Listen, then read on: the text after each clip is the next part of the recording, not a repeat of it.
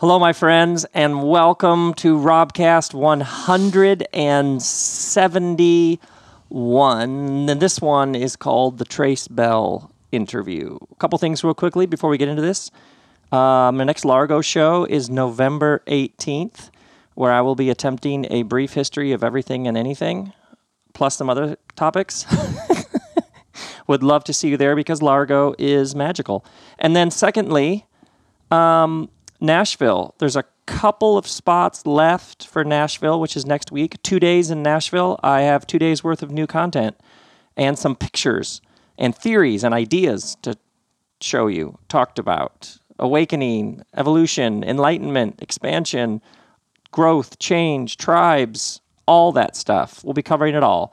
And so I would love to see you there. All that info is at robbell.com. Tickets for Largo are at largo-la.com.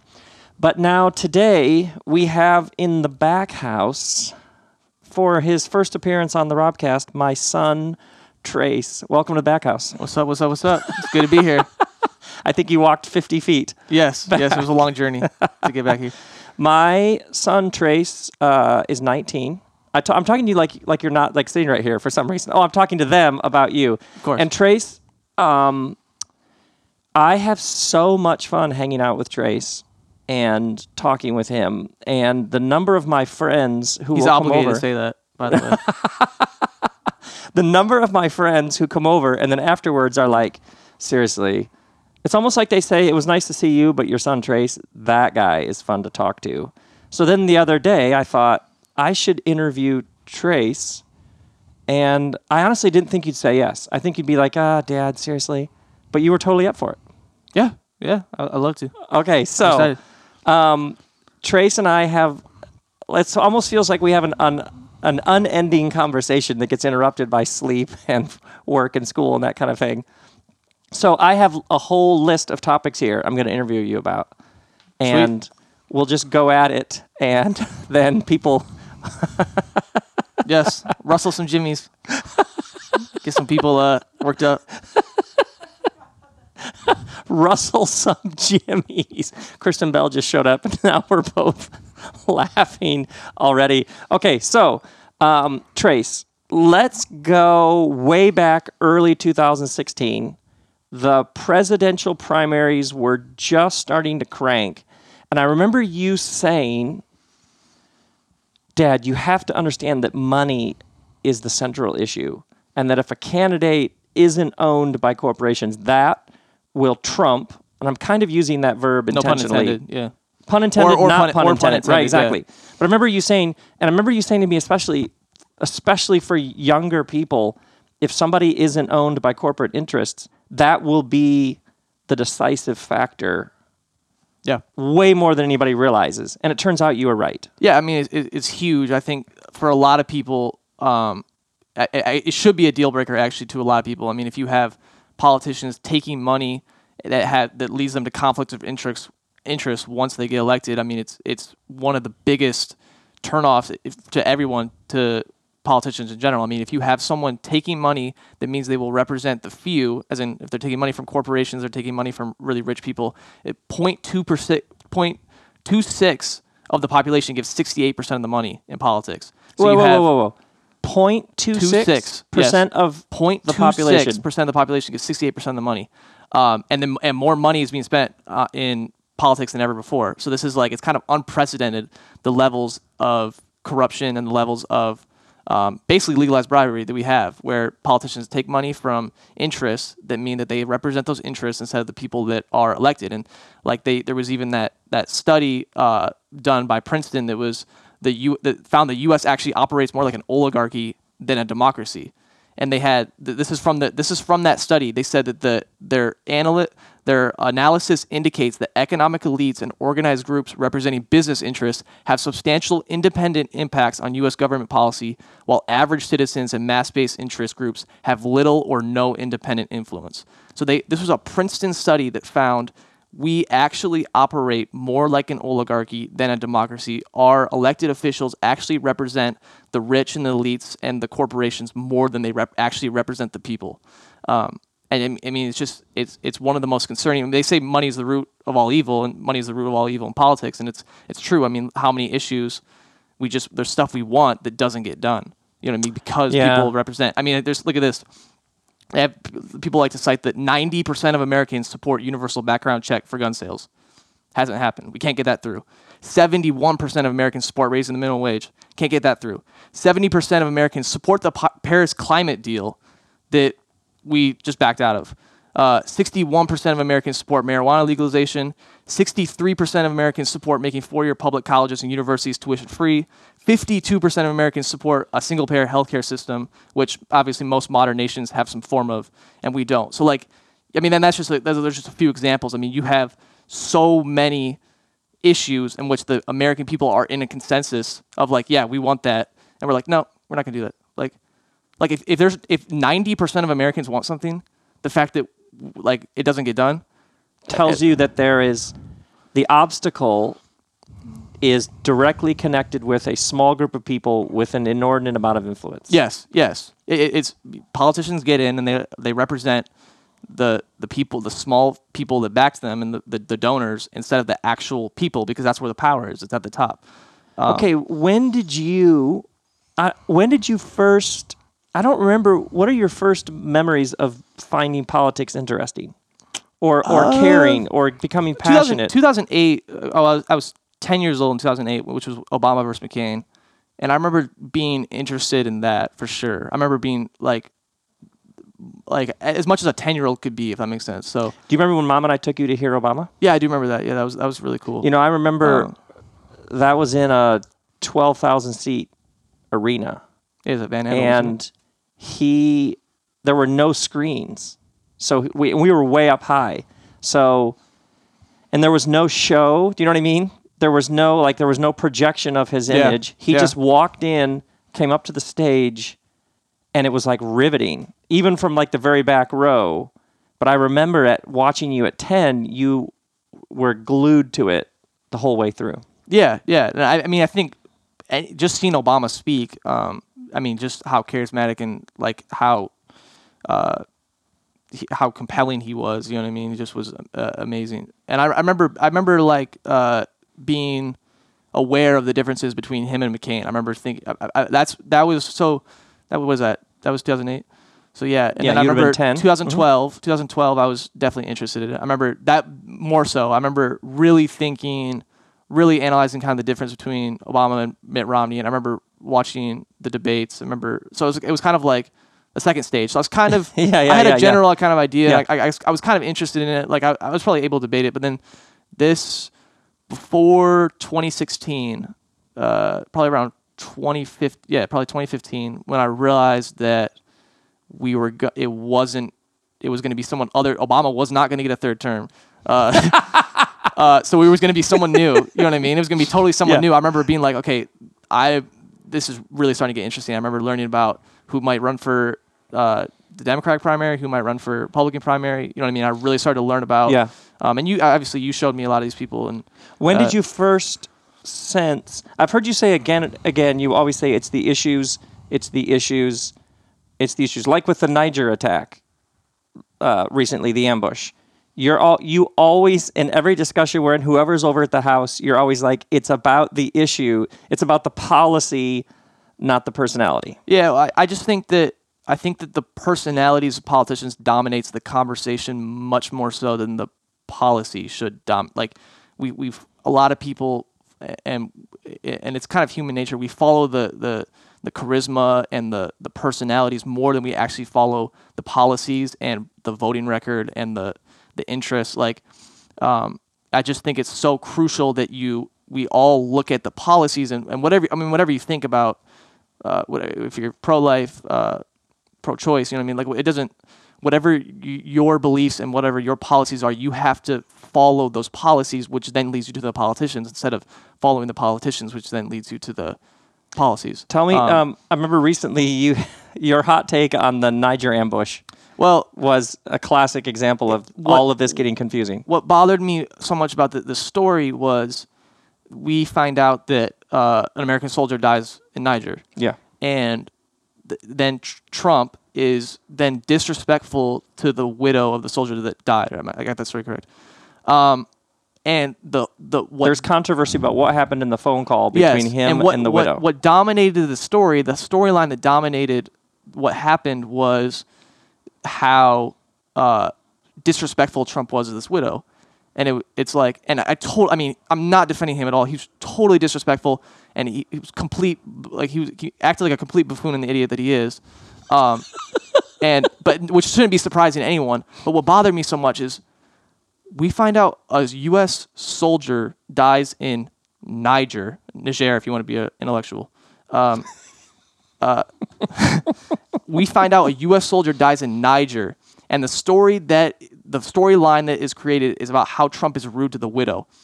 We had a soldier die in Niger. Like, yes. No, like, I mean, obviously some people brought it up, but what are we doing in Niger? You know what I mean? Like, everyone's just kind of like, yeah, we're just kind of there. Like, that happens. They were like, we're protecting our, we're teaching them human rights. We're protecting our country, as if Niger is gonna attack and conquer Toledo next Tuesday. Like, it's so the fact that we have this weird sort of like acceptance about, yeah, we just kind of go places, and like I just feel like if you heard that story about Trump being rude to a widow's wife, the widow of the soldier who died in Niger, if you hear that story and you are more outraged at the fact that he was rude to a widow than the fact that we have U.S. troops who are dying in Niger, you're not keeping your eye on the ball. You're kind of missing the whole point. You think about we're 4% of the world's population. Yeah. So and we have military bases all over the world. I mean, 800 military bases or something, somewhere between 600 and 800. So how is this relatively small country? What are we doing? What are we doing there? We're teaching them human rights. Okay. It's the most ridiculous. And so I totally understand outrage of how Trump was disrespectful, and he totally was disrespectful, not defending him at all. But the fact that was the takeaway from a lot of people, was that he was rude to someone, instead of the fact like, hey, idiot, get our soldiers out of Niger. You know what I mean? Like, okay, second, Saudi Arabia on a similar vein. What do you mean? You and I were talking about Saudi Arabia and weapons deals. Yeah, with Saudi Arabia. So, I think Trump's ties with Russia kind of dominates the media. He opened 8 new businesses in Saudi Arabia during the campaign. Okay, he opened 8 new businesses in Saudi Arabia during the campaign. He gets into office and approves a $110 billion weapon deal to Saudi Arabia. Like, the fact that this is not on every single banner, on every single news show every day. Hey, this guy, this candidate opened 8 new businesses in Saudi Arabia, and now he's approving $110 billion weapon deals. I mean, why is that not dominating every single news station? You know what I mean? So wait, what? He opened 8 new businesses, and now he's approving weapons deals to Saudi Arabia, who commits war crimes and executes atheists in the town square and executes people for witchcraft? I mean, like... That what? So the fact that Russia has dominated the news and possible links or collusion, when you have actual documented, what would you even call it? Like impropriety, illegal activity, compromised interest. What would you call this? I mean, I don't know how you just straight up corruption. I mean, you think that the fact that the one has dominated the news and the other hasn't. Yeah, you think if you don't think those are related, I don't really know what to tell you. So you're a big fan of CNN? Yeah, I think they do a great job. Yeah, it's not hashtag fake news, it's hashtag incompetent news. Why do you tell me, because I've heard you on numerous occasions have issue with mainstream media. What is your fundamental issue? They suck. They're not good at doing their job. They focus on the wrong stuff. I think fake news is kind of wrong, because I don't really think they're incorrect news. I just think their priorities are kind of out of whack, and they don't focus on the right stuff. You know what I mean? It's a lot about, Trump increased the drone strike program by, let me get this number, 432%. And we're more worried about him retweeting images or GIFs of him hitting Hillary with a golf ball. You know what I mean? Like that. Wait, he increased the drones program? Yes. Okay. Look at this. This is a article from antimedia.org. So Obama's drone strike, which it was estimated that 49 out of the 50 people were civilians that we killed in that drone strike program. The report came out in 2015 that 90%, this was the report, So there was estimated that 49 out of 50 people were civilians. Then the report came out that up to 90% of the drone casualties were not the intended targets. So we're hitting civilians, and we have a drone program that hits 90% of the wrong people. And this is corroborated and documented. This is legit. Okay. Yes. Trump increases that drone strike program 432. It said that Obama was approving one. He was approving one about every 5.4 days, and Trump's doing one every 1.25 days. So the fact that Trump increasing our basically illegal drone strike program 432%, the fact that that is not on every single banner 24/7, you know what I mean? Why doesn't that get covered?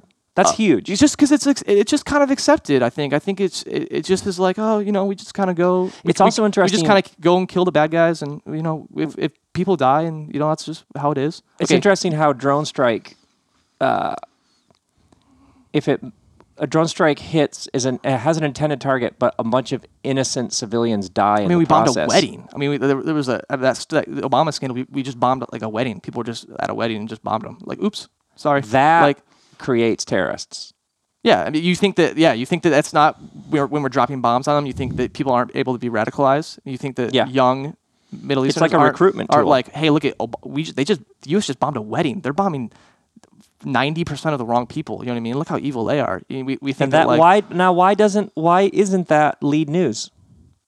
I don't. And then all this other what got tweeted. I think that's a great question. I think that's a question that a lot of us should be asking. I think that why hey CNN, why isn't this not your banner every week? It seems like and watching how you interact with the news, it seems like we're going to have a revolution in the way news is covered. Well, because you see independent news site. YouTube News is huge. You see independent news sites because CNN, MSNBC, and whatever fill in the blank aren't good. You know what I mean? They just aren't. They aren't good. Do you think is that a sensibility issue or is that a generational issue? Do you think that's because you're young? Do you think younger? Well, how many demographics are? How many 19-year-olds are turning on Wolf Blitzer? You know what I mean? Like, right? The most boring guy ever. Like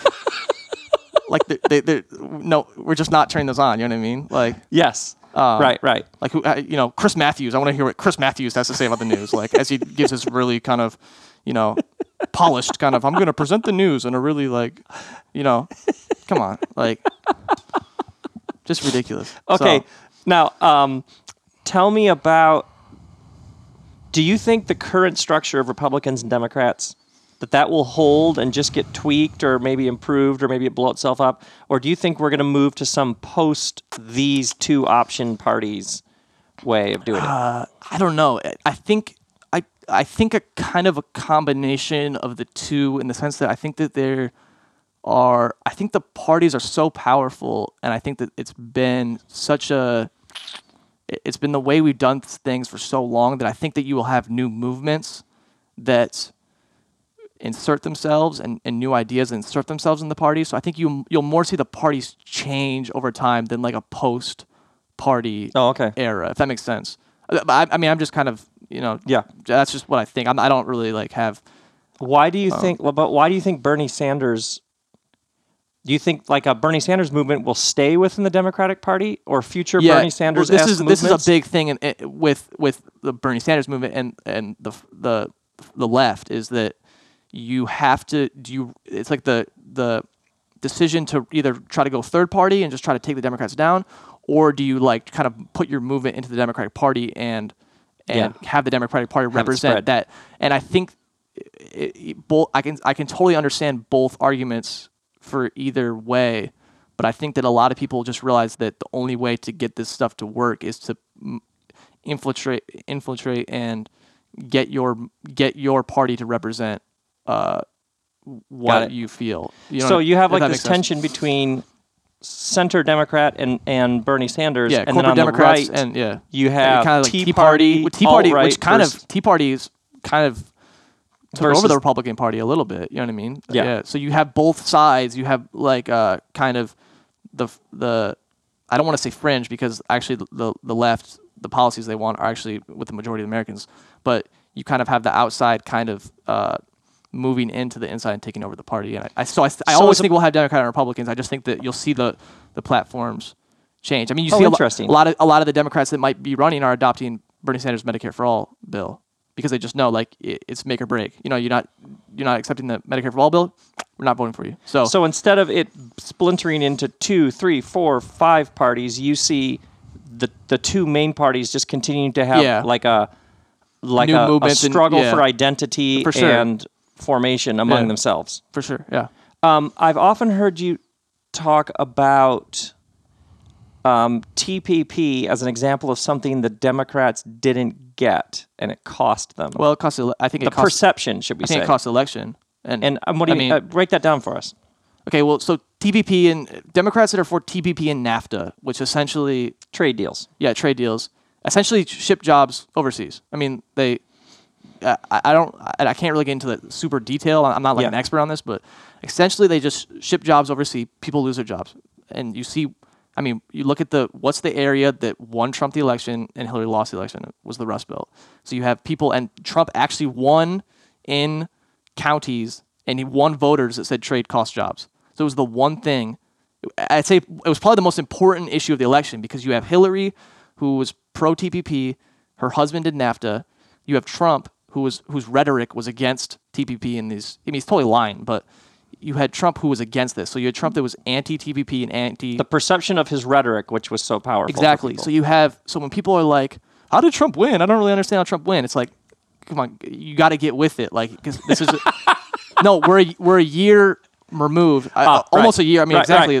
Right. We're a year removed. So when people are still like confused, like, oh, how did Trump beat Hillary? It's like, okay, if you don't understand how Trump beat Hillary, Democrats are not going to win in 2020 because it's one of the most important things.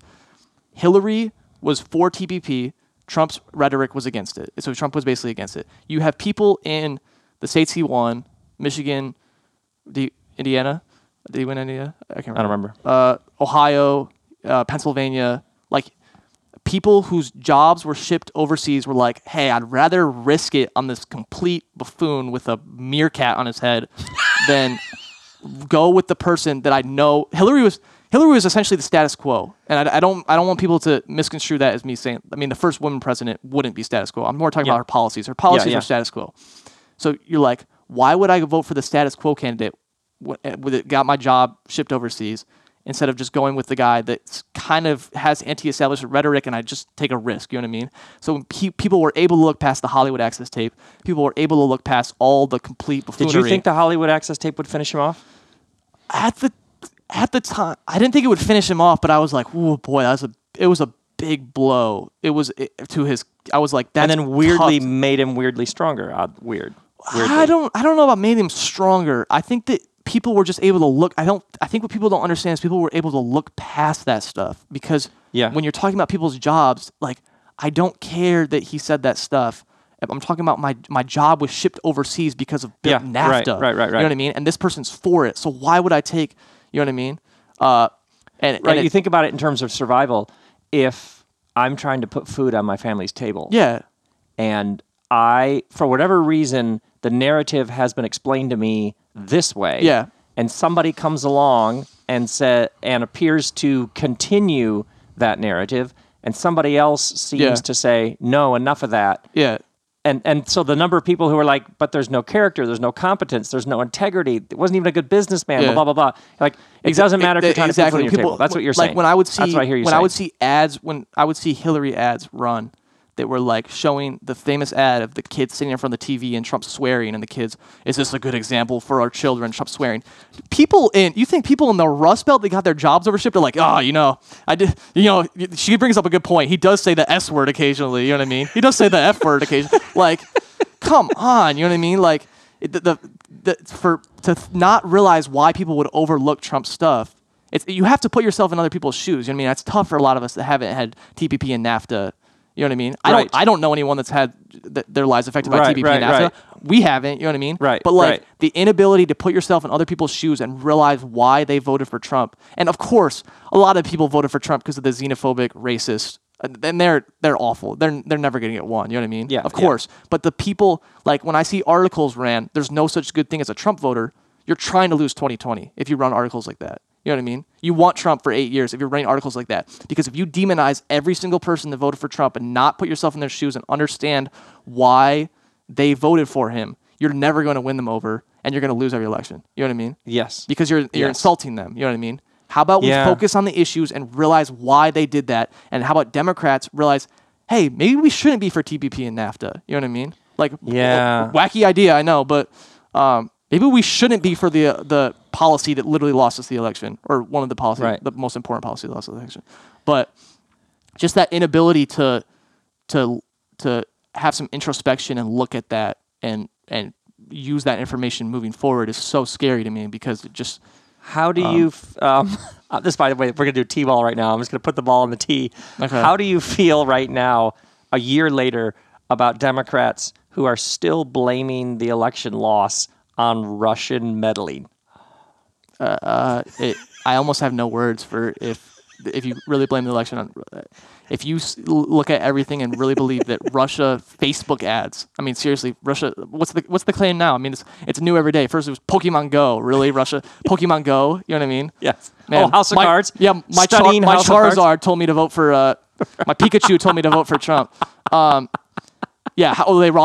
Russian agents watched House of Cards. And my thing is, okay, unless Russia like hacked the election booths and like changed the voting count, my message is like, okay, the Democratic Party should be so confident in their message that, hey, little Russia Facebook ads and like, who cares? We'll still beat you. Our message is going to be so good, and we're going to be with the American people so much that you can buy $1 million in Russia Facebook ads and Russia Twitter trolls or whatever they say, and we'll still beat you. You know what I mean?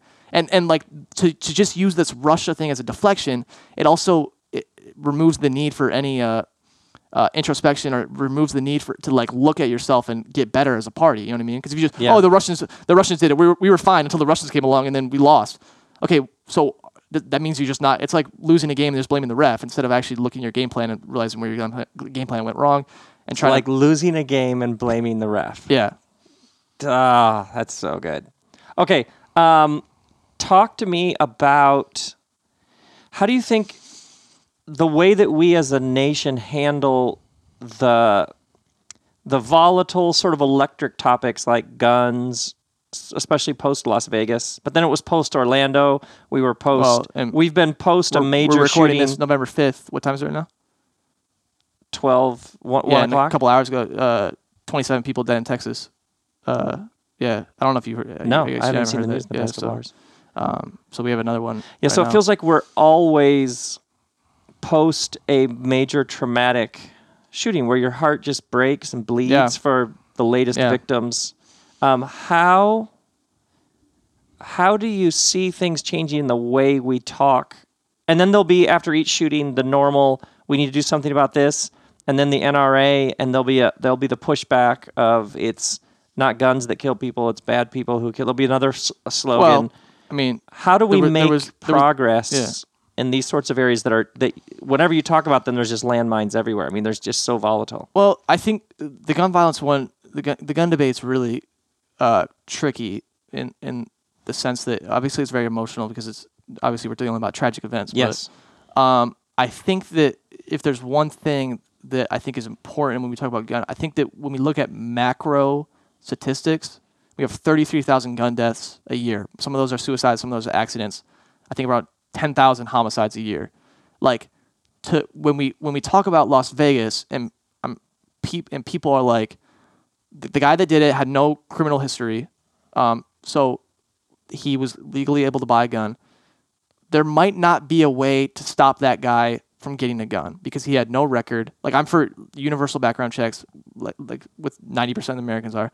Like, there might be, if someone does something that awful that has no criminal history, there might be no way to stop him from getting a gun. But to act like, and then there's a conversation to be had about banning assault weapons and high capacity magazines, and that you get more, close the gun show loophole. Close the gun show loophole, of course, yeah. But like the people are like, well, you couldn't have stopped him with with your gun control. He still would have got a gun. Just like to have that like open and shut. Like, well, what are you gonna do? You couldn't have stopped that specific instance. Like, you're not gonna stop every specific instance unless you want to ban all guns, which I don't think is realistic. Yeah, and only like a small number of people actually want that. Right. But to act like just because Las Vegas wasn't able to be stopped by measures that we want as gun control, to act like the whole just wanting gun control is stupid then is ridiculous to me, because you can't tell me that if we implemented certain measures, that 33,000 and that 10,000 homicides number wouldn't go down. You know what I mean? So just acting like that specific instance couldn't be stopped, so it's just the whole discussion is just kind of over. You know what I mean? Like, yeah, it's so ridiculous to me, because it's like, okay, we're not talking about. I mean, like the Orlando shooter had a history. You know what I mean? Dylan Roof, I think it was South Carolina, the church shooter. There was like some sort of the background check wasn't. There was something off about it. Like there are instances in which it could have stopped it. In this one instance, maybe it couldn't have. But to act like just because in Las Vegas it couldn't have, just to scrap all of it, you know what I mean? It's so ridiculous to me, because we're dealing with macro statistics, you know what I mean? Got it. And we're dealing that 33,000 number could be cut down. Well, it's interesting. Also, there's this. It's like a spiritual issue. Something horrible keeps happening, and any suggestion somebody makes to try and prevent it, somebody simply says, "No, that won't work. That won't work." That's like despair. Yeah. We're essentially saying we're helpless. This is just what it means to live in. Well, and I think there was the Harvard study that more guns equal more gun deaths. Places where there's more, and you can use your little, like, there's specific little anecdotes, like, oh, Houston versus Chicago. You know, Chicago has tougher, whatever. But like we're talking broad sense. More guns equals more gun deaths. Well, you just think about globally, Americans have more guns and we have more shootings. Yeah, so I mean, so that data seems fairly straightforward. That number never is going to be zero. You know what I mean? We're never going to have zero gun deaths. But to just act like we have 33,000 should be an unacceptable number. And I know it's tough to talk about like acceptable numbers of gun deaths because that just sounds awful. But, right, it's a weird sentence. Yeah. But just like there are certain things that could bring that number down, and it's like the fact that we're not really working and we can't get stuff passed that would bring that number down is kind of disheartening, I think. Totally agree. Okay, now a couple of things about the news. How do you feel about somebody who says, "I'm tired of the circus. I'm turning off the news. I don't care. I'm just checking out"? Yeah, I've heard this where people are like, "Oh, I'm taking a news hiatus. I don't pay attention to it. It's too disturbing." I kind of have like a weird. I think that you should, if it's affecting your mental health, you should always put your mental health first. So like, if the news is literally affecting your mental health and affecting how you go about your life, yeah, maybe you should take a break. You know what I mean? Mm-hmm. But it's just such a weird reaction to me to like see all this awful stuff going on and see all this important stuff that affects some people's lives. And just to be like, nah, I'm just kind of turning it off. I'm not really, like, what a weird position to be in which you can just be like, nah, I'm not really going to pay attention to it. It's almost like what an amazing luxury. Yeah, that somebody could be like. I don't know. It just seems like you at the moment when we need your vote, your voice, your engagement more than ever. Yeah, and I'm not saying you need to go out and be like you could literally just check out. I'm not saying you need to go out and be like the number one activist, but just to like kind of block yourself out, like, oh, I'm not going to pay attention to that. It just is weird to me because it's like we're talking about like stuff that we're talking about the world here. You know what I mean? The stuff that healthcare, violence, you education. should care about this. You don't need to be an expert. You should care about this stuff. You know what I mean? Okay, like, what do you say to the person who, me, who got in a weird rut starting year and a half ago, where in the morning we'd check the news to see the latest insane Trump tweet and then the news cycle that would follow the tweet, almost like an ongoing reality show to see what would happen in this episode. And then we found ourselves with abnormally high levels of anxiety because of this weird, almost like now I look back on it, like a reality show we were voluntarily caught up in. Do you know what I mean? Where, what do you say to somebody who's tired of the insane tweets starting the day off there? You know what I mean? What do I say? That thing where that collective insanity that seems to have sucked up lots of people in its wake. Where, did you hear what he said this day? Did you hear what he said? You know what I mean? Yeah. I don't know. It's what I would tell them. I just started not looking at the news till the late afternoon. Huh, like that's what I did because. Have you noticed this from anybody else? This like. I am tired of giving headspace to nonsense. Well, you don't need to necessarily give headspace to I mean, it's not like I'm not as saying people you should just block yourself off Like you should still focus on some stuff. You know what I mean? So if that stuff drives you crazy, I mean, there's other stuff to focus on. I mean, focus on holding your own politicians accountable, whether that's your congressman, whether that's your senator, whether that's your governor. Like, I'm not saying everyone needs to be an expert on Trump's affairs and Trump's policies, but I think that you should care about it in some capacity.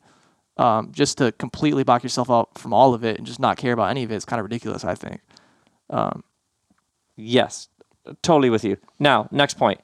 Hashtag resistance. Your thoughts? Okay. I'm laughing already. Hashtag resistance needs a makeover a year out. Hashtag resistance. I don't.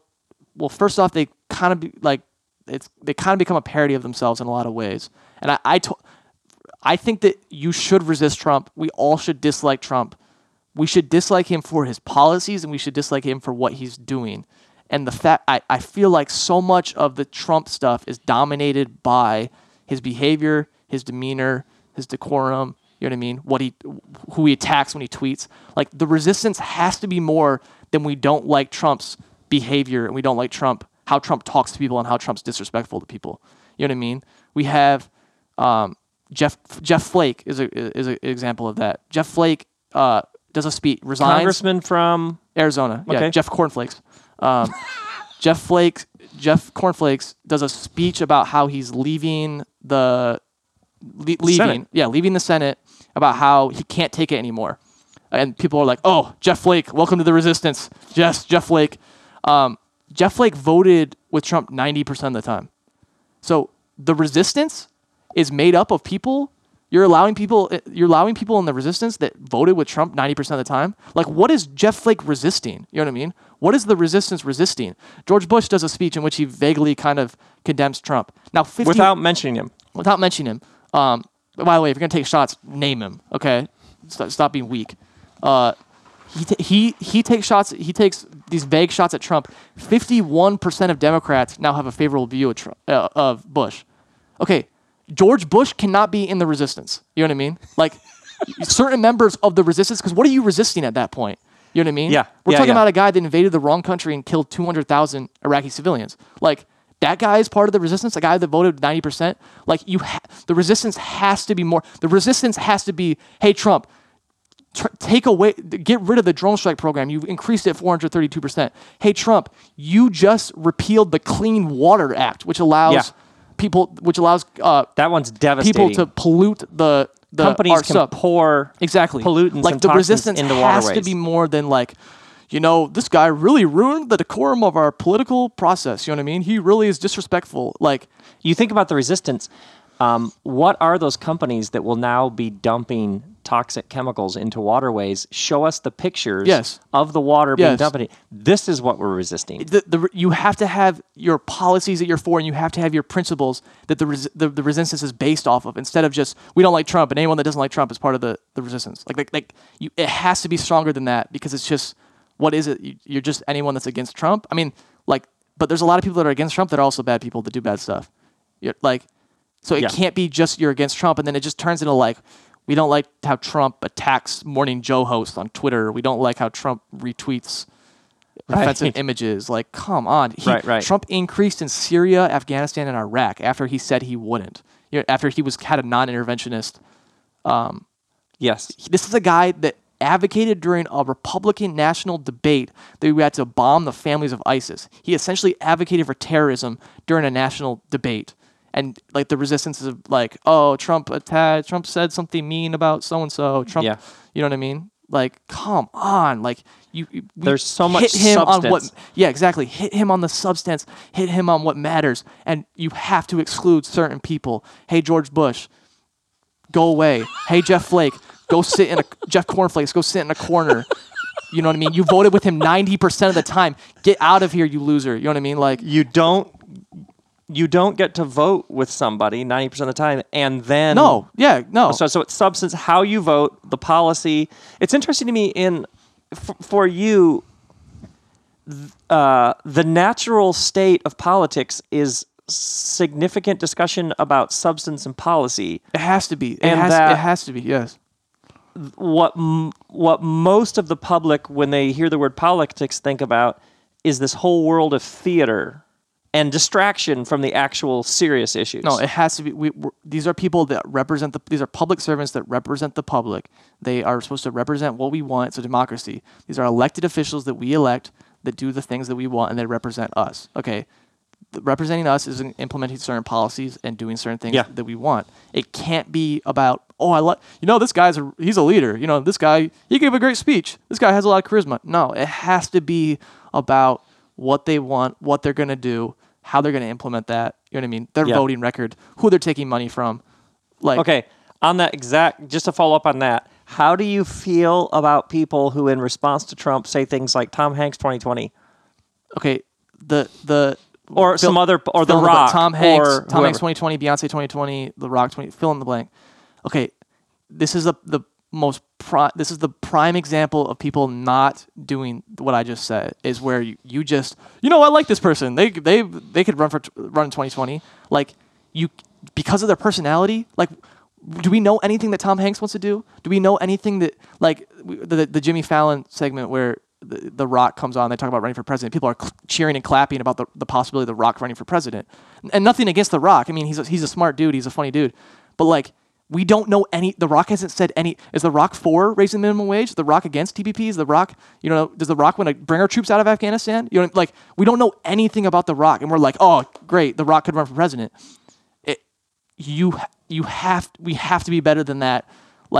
And it's not like just because they're a celebrity doesn't mean they could be a good politician. If one of those people we mentioned came out and were like, oh, I'm for this, and this, and and it was fantastic, I'd be like, oh, great, you know what I mean? They're actually about but when you hear about someone you like running for president, but you don't know anything about them and you're automatically excited, we have to hold people, we have to have higher standards than that. You know exactly. The response to bad celebrity president can't be good celebrity president. And the argument, well, he's better than Trump. Yeah, go get your dog, you know what I mean, from the backyard and put him in that's not a convincing argument. You know what I mean? He's better than Trump. Anyone's better than Trump.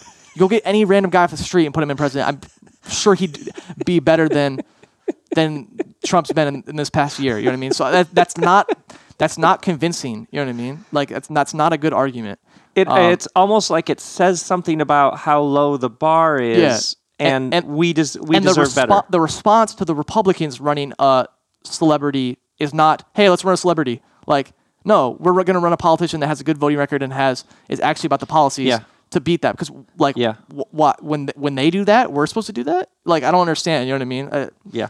So that we need to all stop that. And that's not to say that a celebrity can't be a good president, and that's not to say I have anything against those people. I have to know more before we get excited about them, and you have to be more serious. You have to be more of a serious person. This is serious. There you go. It's like our shared common life together is serious, and it's not a talk show. Yeah, it's not like a just movie because premiere. Just because Trump implemented his buffoonery, you know what I mean, doesn't mean that we need to. A couple more questions. On a scale of 1 to 10, how would you rate Melania Trump's anti-cyber? I can't even get through the question. I know. How would you rate Melania Trump's anti-cyber bullying? See, I think they lack so much. I think this administration lacks so much awareness. I mean, Ben Carson is in charge of HUD, Housing Urban Development. I mean, that's like something from a movie. Rick Perry, I don't even know what Rick Perry's in charge of. He's in charge of something. And if Rick Perry's in charge of something, that is the worst administration ever. I mean, Rick Perry should never be in charge of anything ever in his life. You know what I mean? So this administration lacks so much awareness, and Trump's family lacks so much awareness. But I have to believe Melania being anti-bully, they have to be in on the joke. When they said it's too ironic and it's too crazy for me not to believe that Trump laughs about the fact that Melania he called Elizabeth Warren Pocahontas on Twitter the other day.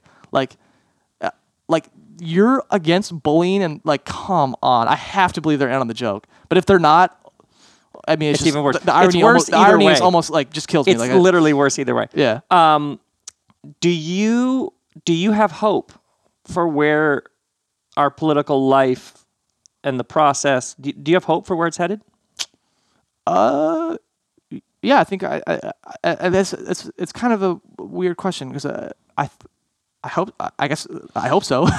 I hope so that I have hope. I I think that if we all kind of collectively come together, and I know this sounds corny and kind of cliche, but I think if we all come together and focus on the right stuff, I think that we could get someone. I think that if we get a game plan good enough for 2020, I think that we could take down Trump. I think that we could put someone else in there that's better. But I think that we need a lot more introspection, and we need to really, really analyze what went wrong and what we could do better. And I think that I mean I do have hope at young people my age. I think that there's definitely a movement. You saw with Bernie Sanders. I mean, there's definitely young people are leading some sort of resurgence and some sort of charge that I think I have hope for. And I think that we'll always evolve and get better. I think that Trump seems like a step back, and it kind of is a step back, but just because there's one step back means that all this progress is just kind of gone is wrong. I think that there's some ways we can improve. So I don't want. I mean, Trump's super discouraging, and just doing an awful job. But just for that to be like, oh, we're done, no hope. This is kind of ridiculous. You know what I mean? Because if anything, we need that more so right now than ever. So yeah, that's what I'd say about that. That's why I asked the question, is because I thought you'd probably say something like that. It's tough. I kind of have a vague answer to that. No, it's not vague at all. No. I don't really know. I'm not really someone that's like, oh, so much hope for the future. And I'm not someone that's either like, oh, we're screwed. Nothing's ever going to work. You know what I mean? I kind of operate in the middle somewhere where it's like, yeah, it is what it is. You know what I mean? I don't. Yeah. That's okay. This has been great. Now, can we finish with a speed round? Okay. Yeah. I don't. For the record, I don't know any. No, you don't know anything that's coming. You don't know anything that's coming. Okay. To my Robcast friends, the three things that Trace and I talk about the most are politics, as you probably figured out, sports, and movies. And in this episode, we were all politics. Oh yeah. Okay, so what I want to do is a speed round here at the end, somewhat related to our other favorite topics of discussion. Okay. So here we go. This statement right here, do you agree, disagree, strongly agree, okay? So I'm just going to say a statement. Okay. I'm going to say a statement that's true, and then you can tell me whether LeBron James is the best basketball player ever. 1,000% agree. Oh, really? Yeah, strongly agree. Oh, nice. Yeah. Okay. Second question. Planet of the Apes is one of the best trilogies of movies ever. Strongly agree. Completely. Yeah. Top 5? I mean, no order. Lord of the Rings, Dark Knight, Godfather, Planet of the Apes has to be up there. Yeah. Oh, wow. Maybe even top 5. Okay. Over, under on the movie Logan getting an Oscar nod. Well, my heart says one thing, my brain says something different. Nothing would make me happier than seeing that movie get an Oscar nomination. I don't. I'll say under. Just under as in it doesn't get an Oscar nomination, right? If I had to put money, I'd probably say no. But I've never had a movie that I wanted to see get an Oscar nomination more than that movie, probably. So okay. Yeah. Fill in the blank. Okay. I hope you have a lot. I love these questions, by the way. I hope you have a lot of these. Fill in the blank. The New England Patriots are.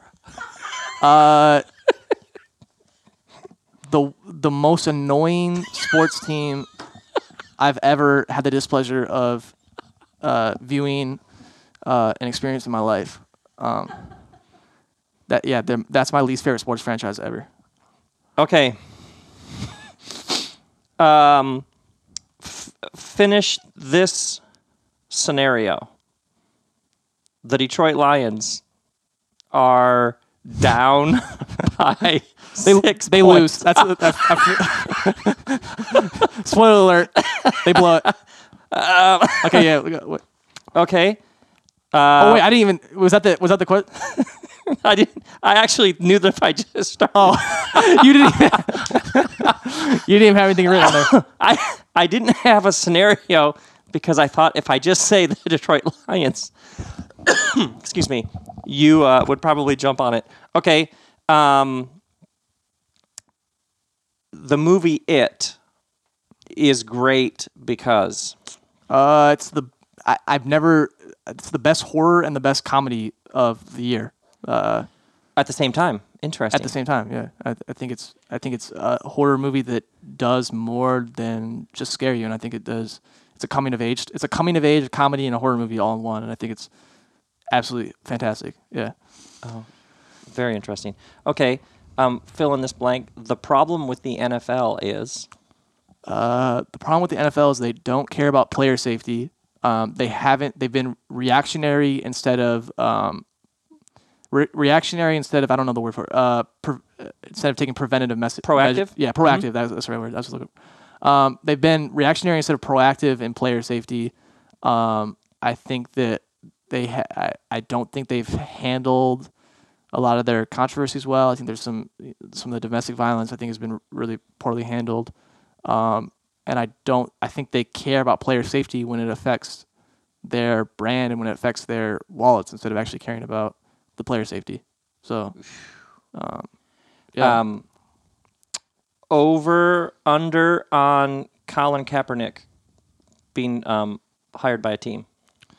Man, I don't know the shape he's in. I don't know if there's something that we don't know about the shape he's in.